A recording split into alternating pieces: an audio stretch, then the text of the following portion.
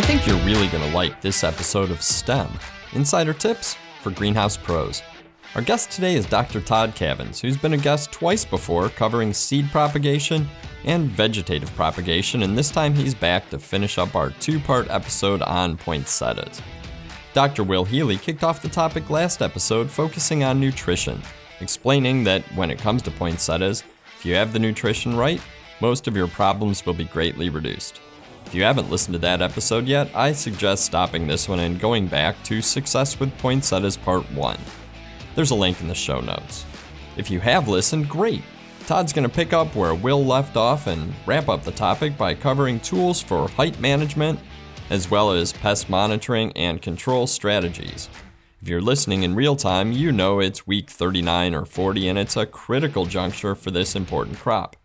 As Todd tells us, it's transition and adjustment time, and he's going to share knowledge, tips, and tricks to help you make the most of your poinsettia crop. How to use a graphical tracking tool available from Ball Seed, determining your optimal PGR regime, and even some post-harvest tricks to maximize sell-through at retail. We have a lot to cover this time, and Todd certainly lives up to the challenge. But first, Connect 4, where we take a look at 4 strategies summing up one key topic. This time, let's talk about staying focused. I recently came across a list of 8 ways to increase focus in a Fast Company article, and I made some notes because staying focused is a constant challenge, as it is for many of us, and something about which I'm always looking for tips and advice. I figured sharing 4 of the 8 ideas would make for a good, short but sweet Connect 4. The first chip in our game of Focus Connect 4 is to prepare your brain. Before a task, calm your brain by spending a minute or two sitting in a comfortable, tall position and breathing deeply into your stomach. I call this yoga breathing, and it really helps calm your body down before jumping into a task and also helps with concentration. Next, understand where your focus needs to be. This might seem obvious, but think about all of the distractions that arise when you try to focus on a task. I can't even begin to list them all. According to Ron Webb, an executive director at the American Productivity and Quality Center, success comes down to embedding focus into the flow of how you work. He suggests taking time to identify what deserves your focus for the year, for the month, for the week, and for the day. Then look at your calendar and block time dedicated to focus. I also find that using my Outlook calendar helps me put some definition to the blocks of time I really need to focus on a task. But don't be too rigid, because without any flex time, you're sure to get off track. I love the third chip, and I tend to play it every day at some point. Unplug for 30 minutes. All experts suggest that if you need to focus, log out of email and social media. Talk about distraction. The email that pops up, the constant notifications from social media, etc., etc., they take your attention away from what you're focusing on, and studies have shown that the time it takes to get back into a focused state is far longer than you think. I found that turning off all notifications and deleting social apps from my phone has tremendously increased my ability to focus. And it's not like the social media has gone away, it's just far less intrusive. The final chip in Focus Connect 4 is to take short breaks. Instead of succumbing to distraction, build it in. Studies have shown that participants who were given short breaks during a 50-minute task performed better than those who worked straight through. Taking a short break in the middle of a long task re-energizes the brain and actually helps you stay focused. Hopefully none of these 4 tips seem very difficult, and the rewards you gain from an increase in focus will make following them extremely worthwhile. Give it a try and prepare to be more focused. And speaking of focus, let's turn our attention to poinsettias and tactics for success with this important seasonal crop. It's my pleasure to welcome Dr. Todd Cavins to STEM. Todd is one of the technical services experts at Ball Seed and has been helping professional growers solve greenhouse production challenges for more than 10 years in the field, and before that was a professor at Oklahoma State University. He earned his MS focused on cut flowers and flowering induction, and his PhD in plant nutrition and soils, making him a perfect guy to talk about this episode's topic. With more than 15 years' experience traveling North America and around the world working with growers of all shapes, sizes, and flavors, Todd's a trusted source when it comes to researching and advising on the real-world problems that affect daily plant production. And he knows a heck of a lot about poinsettias, as you'll hear today. Todd, welcome back to STEM. Hey, thanks, Bill. It's great to be back with you today. So for those who aren't aware, this is the second part of a two-part discussion of poinsettias. And in the first part, Dr. Will Healy kicked us off with a deep dive into poinsettia nutrition as the backbone for getting the crop off to a strong start. And now we're back in part two to continue the story and move the crop along to the finish line. So Todd, can you talk a little bit about what the crop looks like now? And for those listening in real time, we're in week 39 or 40. And what stage we're talking about this episode, and then maybe get into the topics that you're going to cover for us. Yeah. So this is kind of an exciting and transitioning time for poinsettia production. So like you said, we're week 39, 40. So for just about everybody, with maybe the exception of a few extreme southern growers, we're pretty much in short days now. Okay. So our photo period, our natural photo period is about 12 hours right now. So nearly every variety of poinsettia out there is starting to flower, because those short days or longer nights, more than 12 hours, is what triggers the poinsettia to start flowering and eventually give us those beautiful bracts. So with that in mind, we need to start adjusting our strategy a little bit. We've still got nice green plants. We've still got a lot of vigorous growth right now. But the way the poinsettia is going to grow from this point on starts to change a little bit. So, we need to start thinking right now, these are where my adjustments need to be made on my growth control strategy. Will did an excellent job talking about, building the nutrition and packing that plant now. So that was a critical stage. And this is the reason why, is the growth is starting to slow down a little bit. So, what are we going to do differently? We got to start thinking about what our poinsettia needs to look like versus what it looks like now, and start implementing those procedures and tactics to really get everything on target. Okay, I like the way you said it's adjustment time, it's transition time. It's really where you need to be out in the greenhouse, walking that crop, looking closely at the growth and the way that those crops are coming along. So let's start. Yeah, and don't forget, scouting pest and disease is also critical at this time as well. We're starting to run into some challenges there. So, and that's got to be something you want to get ahead of versus waiting. Absolutely. So let's go ahead and start with height. How do you ensure that you're going to be at the right height at the right time with your poinsettia crop, really understanding that the spec you're trying to hit? Yeah, well, there's one of our financial folks in Ball, Todd. He is on the financial side of the business, and he always gives us this great perspective that transitions right into the greenhouse. And he says, what gets measured gets improved. And so that's what my take-home message here is. We've got to know where we want to be, and we got to know where we are so we can adjust how we get there. So start measuring those crops, and then think about also the growth of the plant. As we talk about measuring and how the plant's going to grow, there's kind of two growth aspects of plants here. We're kind of transitioning from one to the other. The first aspect of plant growth is cell division. So this is adding new leaves. This is growing new roots. This is creating new branches. Well, as we transition into these short days, that part of growth really starts to subside, okay? So because the plant is starting to transition into this reproductive or flowering stage, so it's starting to shift all of its energy and nutrient supply into creating flowering and fruiting structures. So we're pretty much there. As Will said, we've got to build it. We've got to get all those nutrients into the plant and build that part of the plant, build the base of the plant. Now, as we transition into this time of poinsettia production, we're really talking about managing cell elongation. So we've got all these leaves, we've got all these branches, and hopefully you've got the right amount. But now we need to manage cell elongation, or how much stretch we're getting out of those existing tissues. So big time information here. Measure them and start realizing that our growth is different than it was 3 weeks ago. Do you have any quick tips for exactly how to measure that crop? It might seem simple. There might be a bunch of different ways. What have you seen? Any good strategies that are easy to use? Well, a lot of us now are growing poinsettias to a given spec. They need to be this tall. Say a 6-inch pot needs to be 18 inches tall. So, get some measuring sticks out there. That's a really great way to do it. One of the other things that I really encourage you to look at is some of the graphical tracking tools that are out there and available. At Ball Seed, we do have one. You can go to ballseed.com, and under our catalogs and brochures section of our webpage, if you scroll all the way down to the bottom of that, we have a poinsettia graphical tracking tool. I know that Duman also offers one of those for their customers as well.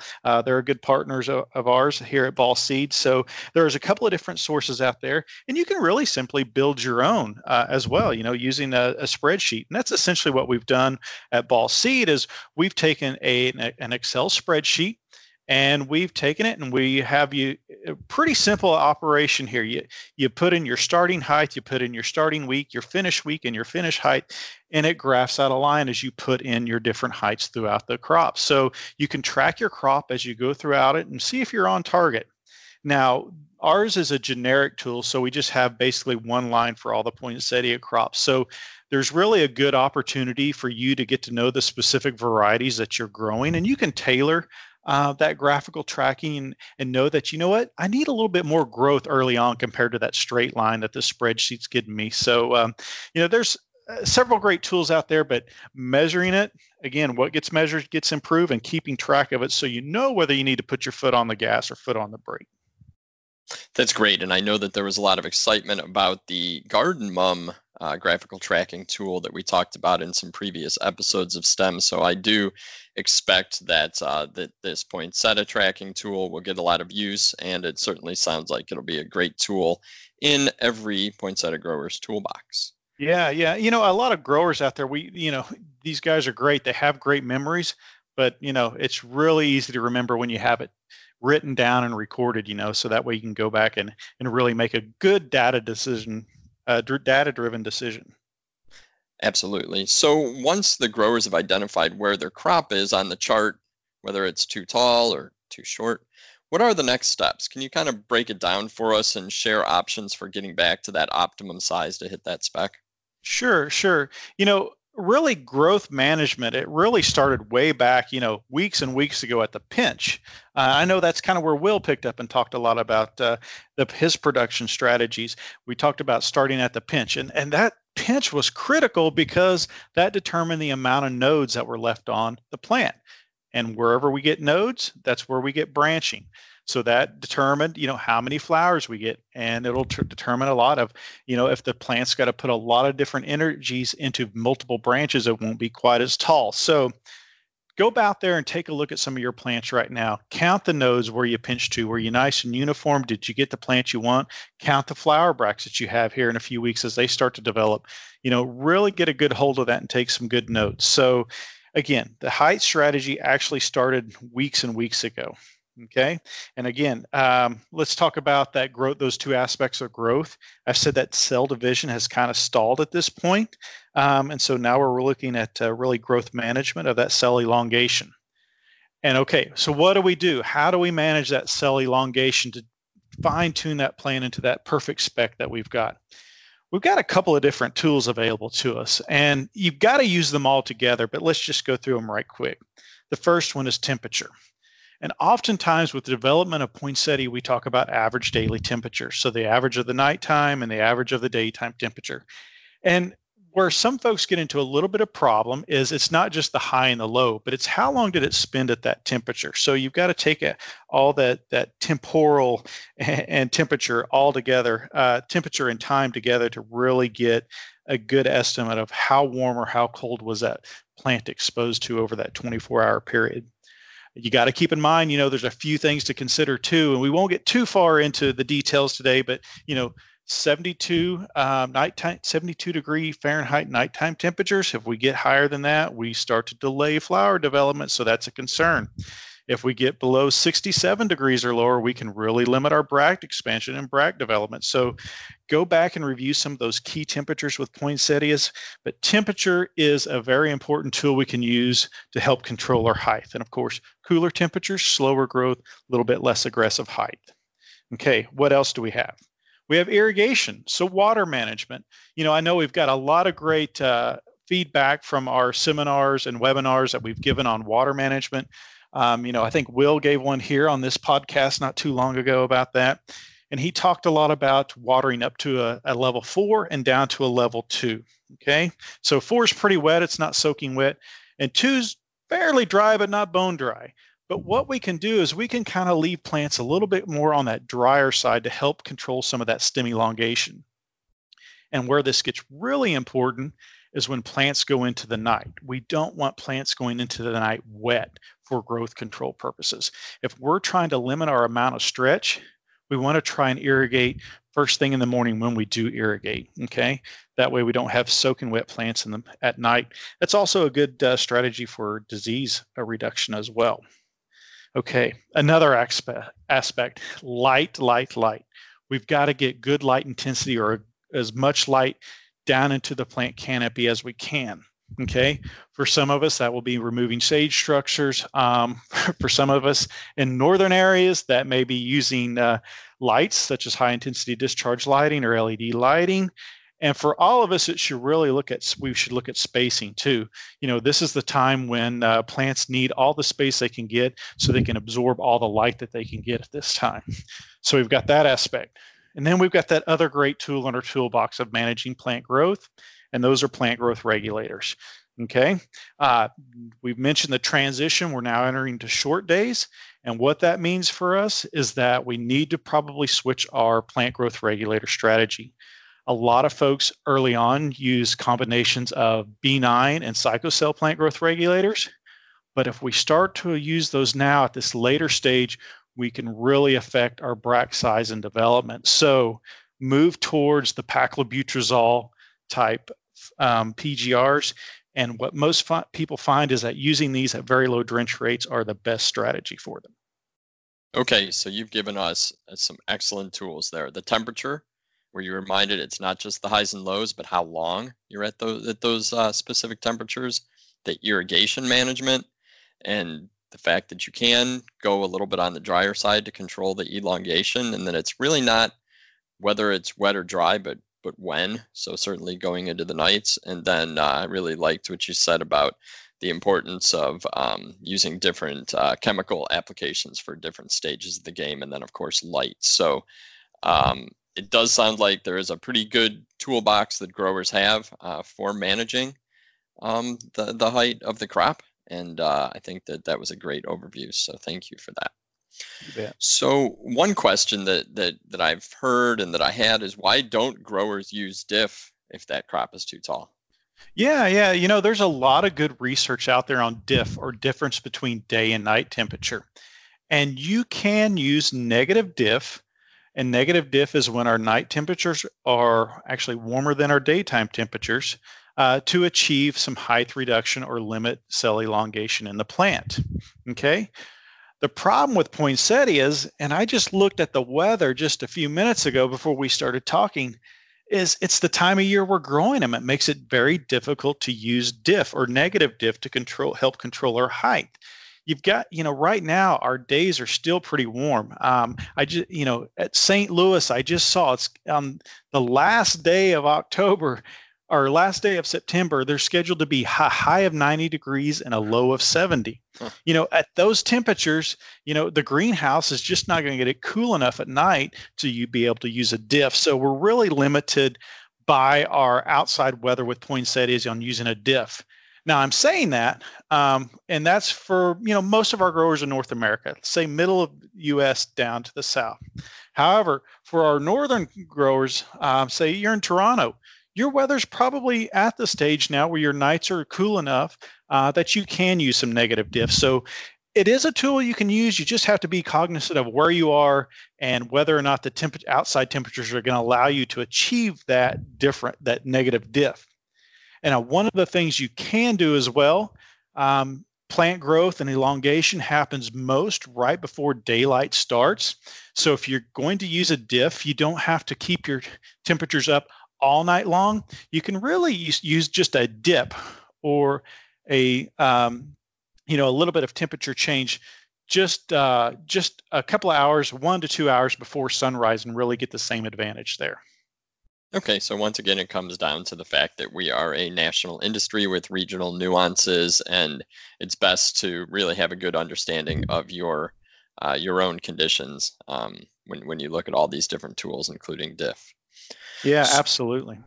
So let's talk a little bit about what constitutes an acceptable plant when we look at poinsettias, and I guess more importantly for those of those growers that are shipping these into retail is how to avoid an unacceptable plant in terms of the leaves or the inner nodes and the habit.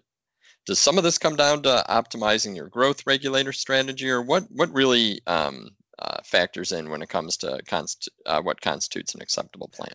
Yeah, I'm going to go back to your conversation with Will just a few weeks ago. Yeah, it really started within what kind of plant base did you build? How wide were your leaves? He talked about using his fingers to measure the width of the leaves and stuff and finding out where you really are.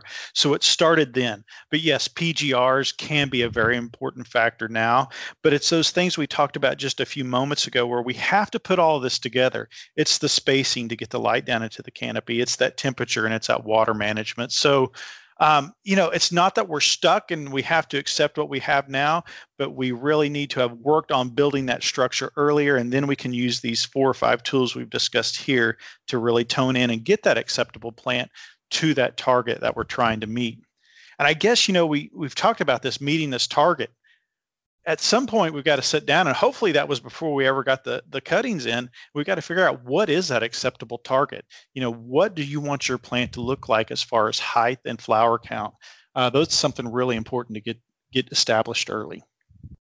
Okay, no, and thanks for that clarification. So one of the factors that you talked about just a few minutes ago that I think gives a lot of people I don't know, it kind of probably can keep them up at night thinking about the strategy is the growth regulators. Can you go into a little bit of detail about the PGRs and best practices when it comes to creating that perfect poinsettia structure everyone's striving to achieve? Sure.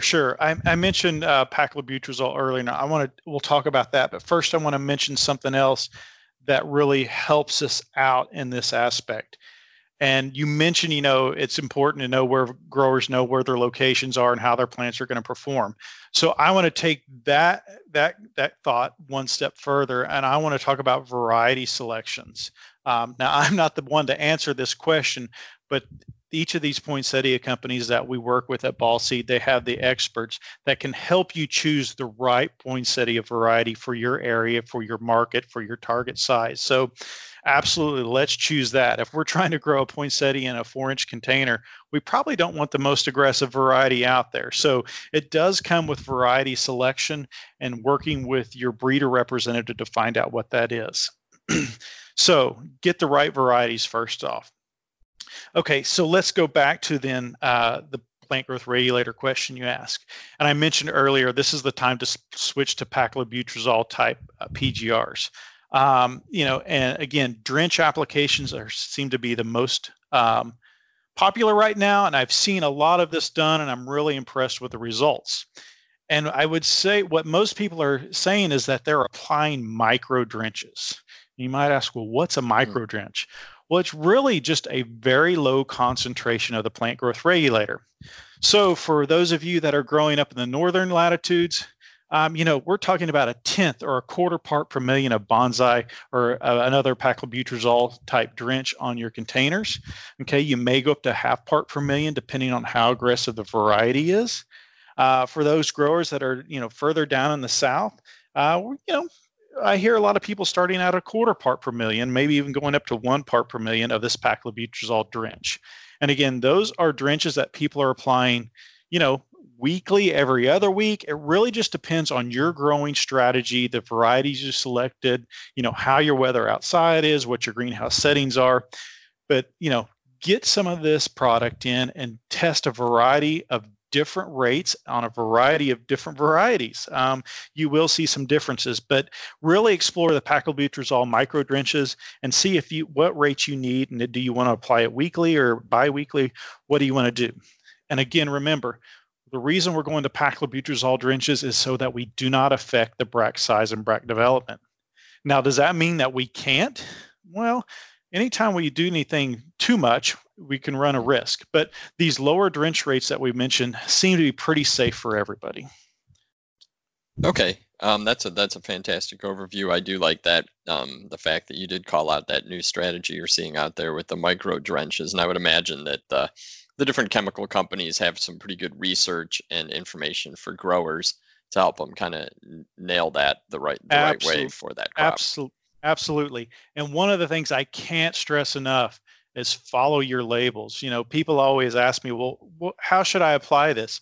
And my answer is all the time is apply it according to the label. And the reason is it's not just to stress you out or anything. It's that these companies have done a really good job of going out there and researching what the optimum rates are. And with poinsettias being such a high volume crop here in North America, there's a lot of research on the different drench rates and application methods out there. So read and follow those labels. A high volume crop, and a crop that you really don't want to, you don't want your shrink to creep up, because you really want to maximize the sale of that crop and not throw any out, which gets us to the next point I want to talk about, which is insects. So once again, I'm sure you're going to talk about the importance of monitoring. Will really has hammered that in to the STEM audience over the course of the last podcast about poinsettias. So what are the most common insects seen in poinsettia crops, and any tips you have for monitoring? Yeah, I think year in and year out, the number one pest, especially as we get into later in the year, we'll see some other pests early on, maybe like some thrips early on, but our number one pest has been, and I'm guessing it always will be, whiteflies. They're just, they're synonymous with poinsettias. So, this is something, monitoring is critical. And monitoring, you can't just, if you're walking a greenhouse, you can't just monitor the few crops on the edge of the bench. You've really got to get out there, sneak around down to the edges, places where there are doorways, entryways, exhaust fans. That tends to be where we have, some of our highest population. So find out, document where your hot spots are in the greenhouse and check those regularly. Monitoring with whiteflies, you can't just go and tap a leaf and sometimes they'll fly away, but you really need to get down in there, turn some leaves over, look around, and really do yourself a good due diligence on scouting. Not just don't do a golf cart scouting. If you actually get out there and turn some leaves over by hand. I think that documenting your hotspots and making sure that the entire growing team is aware of where you've seen those problems crop up in the past is probably a really, really good piece of advice. Yeah, and here's another good piece of advice, I think. Let's talk about poinsettias for next year. Your pest control strategy starts as soon as you move these guys out. So sanitation. I can't stress enough how much I've seen improvements in pest management with growers who are doing an excellent job of sanitation. So that's removing debris from the greenhouse. That's using soaps and disinfectants to clean up afterwards. Not only does it clean up disease and algae and things like that, but it does an excellent job on preventing pest problems, because a lot of these pests we deal with in the greenhouse, they actually overwinter in the greenhouses. They'll overwinter down in the cracks between sidewalks. They'll overwinter in debris and things like that. So start your sanitation, your pest management, immediately after this crop is out of there for next year's crop. And I've heard you talk about sanitation quite a bit, so I'm going to put you on the spot and ask you if maybe potentially we can do a standalone episode just on sanitation in and of itself. I think so. I think it's worthy of it. It's that important of a topic. Excellent. It's down in my magic notebook of future topics. So when you've detected insects, whether it is the whitefly or the thrips, what are the best strategies for control? I know that I've heard you say there are kind of three main factors to consider, right? Yeah, you've got to, first of all, you got to scout and you got to find out find if the pest is there, and you got to get the right one identified. So you got to identify the pest, right pest. Then you got to find out the right chemical to apply, and you got to get it applied at the right time. So right pest, right chemical, right time. These are kind of three aspects you need to think about. And, along the lines of that, what do I mean by that? Well, with poinsettias, if we don't sell them, poinsettia on December 26th, not doing anybody any good. So we got to have a definite marketing time for these guys. So we know that this crop is going to leave by a certain date. And most of you guys out there in the growing world, you know what your ship date is on your given varieties and sizes and things like that. So let's think about that ship date. And knowing that we want to ship good plants, we're not going to, scouting the day of shipping is not a good idea because we're not going to probably apply something effectively at that point. But let's think about that timing, and then think about your choices in insecticide for these guys. So there are some really great products out there, that have good long residual that you can apply weeks before shipping and get that residual activity or get that insect control, 2 and 3 weeks later. So go out there and look at those options. Things we've got colored bracts, right? They can be a lot more sensitive to certain pesticides. So get out there, research the literature, do trials yourself, find out and make sure that what you apply is going to be safe and doesn't burn the bracts. So some of the things to consider is time of day that you apply that, the chemical, what's the condition? Is it sunny and bright, or is it cloudy? And then, is the crop well irrigated beforehand? Those are some important factors because I think I've seen chemicals that have been applied in the, under the right environmental conditions not do anything to harm the foliage. And I've seen chemicals applied during, the heat or the sunny times of the day and definitely burn the chemicals. So get that in your playbook, figure out which chemicals and which application timing is correct for you. And I would imagine a lot of that does come down to just trialing it. You give it a try in your greenhouse, read up on the literature, and you'll have a much better idea. Absolutely. I mean, there's some good recommendations out there. Our partners at Selecta that we work closely with at Ball Seed, they have some excellent information out there, and almost all of them say trial first. But when you go out there and you read some of the literature and trials, from university folks and things like that, you'll find some chemicals that people have found safe to apply on bracts. So for instance, Rycar is a really popular one for late season whitefly control. Safari, that's a neonic. So I know some folks do not have access to that or can't use that in their program, but it's a really good one with long-term activity. And then there's one that's fairly new on the market, Contos. So this is a really interesting one when I talked about timing and strategy. Contos, if you drench it, has a really long residual and can get you control for weeks and weeks afterwards, but it's not the fastest acting, so it's not going to knock something down right away. So, get out there, research the literature, do some trials. Again, you can, there's good information out there, but if my livelihood, and my profits are depending upon it, I'm going to get out there and do some trialing first to make sure, even though folks say it's safe, I want to make sure it's safe under my conditions, because your water quality is also something that comes into play with that. Okay, that makes a lot of sense. So before we wrap up this 2-part series, I can almost guarantee that we've missed something, because we have talked between you and Will, we've talked for almost an hour about a crop that probably requires, days and days of training. So what have we missed? Is there anything else you want to share, or anything that was left out of either part? Yeah, I think there's a couple of things. Let me back up right quick to the whitefly discussion. If you've been applying some chemicals, same things you've applied historically, and they just don't seem to be working, there may be a reason for that on whitefly. It's been about 15 years, but it's really becoming more prominent in the past few years, is we have this new subtype or biotype of whitefly out there called the Q-type whitefly, and it is resistant to a lot of our traditional chemicals. So, the imidacloprid, which is a neonic pesticide. Historically, we used it for years and years. It gave us great control, and all of a sudden it quit working on whiteflies. Well, through DNA analysis, we found out because we had this Q type now, it was resistant to it. So there are some chemicals that don't work on all the whiteflies all the time. So get out there, do some internet searches on Q type whiteflies and make sure that the chemical you're choosing works for that one. So that's something important I wanted to bring up. Another thing I want to bring up is we've talked about height control, we've talked about pests, but let's not forget about diseases. A late season root rot can really devastate our crops. So be sure in your scouting program that includes the pH and EC monitoring that Will talked about, the pest monitoring we're talking about, that it also includes taking that pot off of those roots and taking a look and make sure you have healthy roots. And do you need to apply a late season fungicide here to ensure crop health? Okay, I think you're right. That is something that we haven't brought up yet, but certainly something that plenty of growers have, I'm sure, had to deal with in the past. So bottom line, take the plant out of the pot, look at the roots, and you're going to get a much better handle on what's going on down there.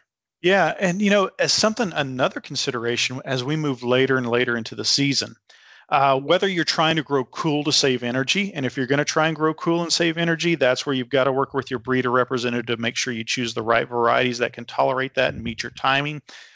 But when we try to grow cooler in the greenhouses, we might do when we get bright color and we want to drop the temperatures to maintain that bright color.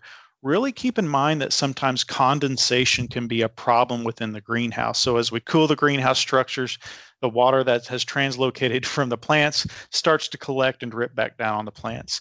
So that can cause problems with botrytis or just damage in general. So as you transition and start to drop those temperatures, make sure you're minding that in your botrytis control strategy, as well as the growth of the plant, and make sure that we don't cool the greenhouse too cool to maintain an early variety's color and end up delaying another variety's development. So just keep that in mind.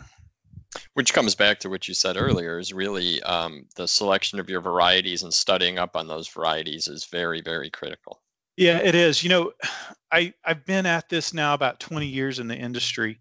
Whether I was a professor or out here as a technical specialist for ball.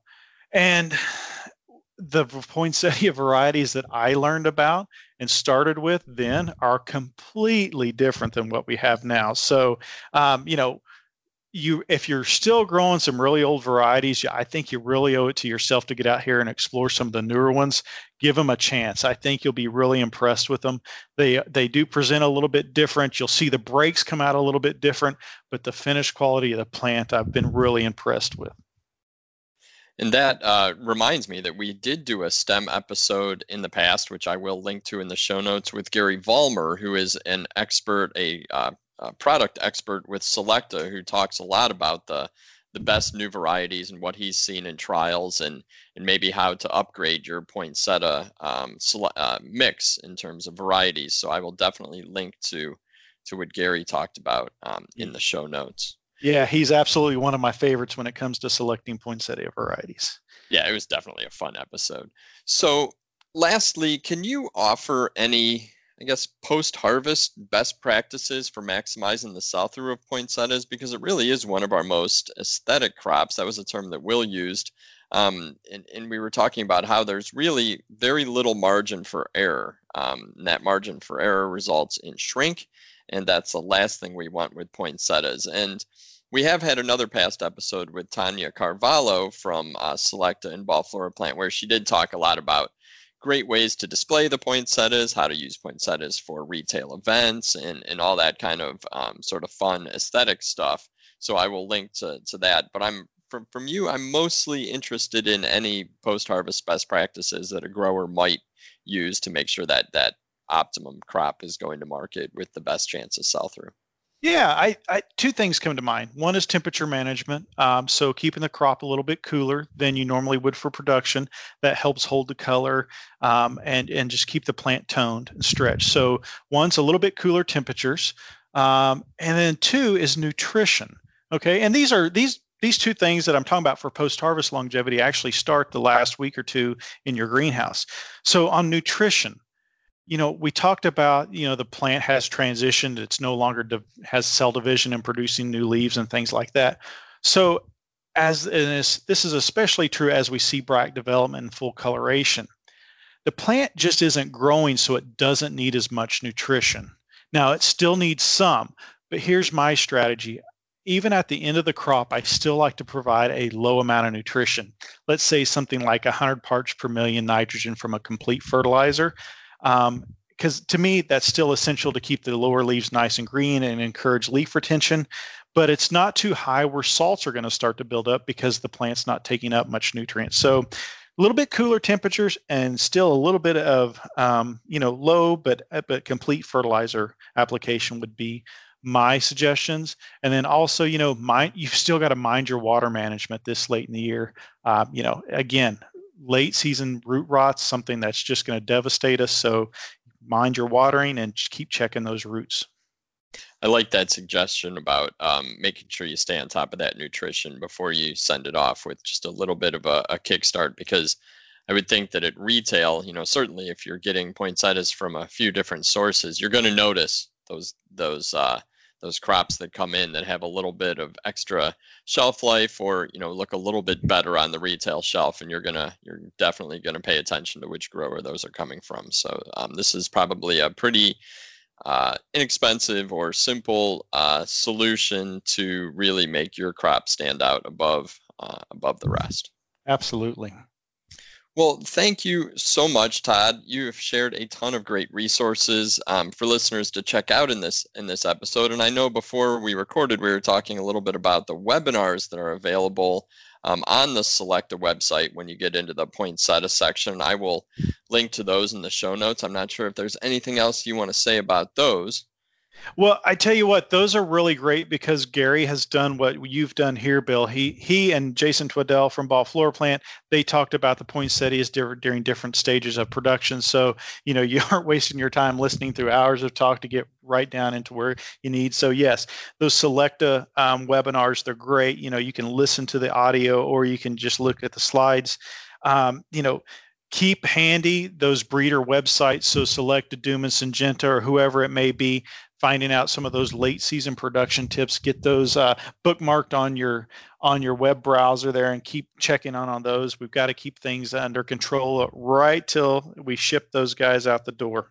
So another thing I might suggest you do is, Bill, I know you're critical as part of this, but here at Ball Seed, we've been sharing a lot of information on LinkedIn. So I'm sure some of those tech tips that we share from time to time, those pictures we get of some plants that may be struggling or some pest and disease problems, be checking us out on LinkedIn because we'll be posting some of these pictures and maybe help you alleviate some of these problems before they become a big problem for you. That's a great shout out, and certainly something I mention at the end of every single STEM episode is to definitely connect and follow Ball Seed on LinkedIn. We've already shared some poinsettia tips in the last, probably within the last 3 or 4 weeks on LinkedIn, and there's a lot more to come specific to all sorts of crops throughout the year. So, Todd, how can folks get a hold of you with any questions they might have? Well, the best way to get a hold of me is through my email, and that's tcavins@ballhort.com. That's one of the best ways. You can also call our office, Ball Seed, call into our main office there, and they will connect you with a person of technical expertise in the right area. That may be me on a given day if I'm available, or it may be somebody else. So call us at Ball Seed at the 1-800 number, and you can put it up there for me if you will, Bill. That'd be wonderful. And then again, on LinkedIn, we are out there trying to be active on social media on LinkedIn. And so you'll see tips and tricks. You can reach out to me on through there as well. Excellent. So this has been great, both this episode and part 1 with Will. I think that for anyone who grows poinsettias, that you guys have really shared some valuable insights. I know that some of what you shared has been a recap or a refresher of some of the basics that growers need to remember and probably kind of bone up on each year, and certainly share with any new team members. But there's also been a lot of cutting edge strategies, and I think new research, and certainly with the new varieties out there, there's a lot of intricacies. So I think you've helped growers in any side operation produce the best crop that they possibly can. And for that, I'm very appreciative. I know the listeners are as well.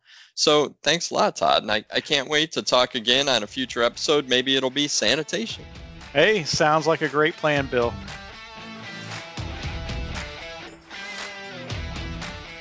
Thanks so much for listening to STEM, Insider Tips for Greenhouse Pros, and special thanks for helping us surpass 13,000 downloads.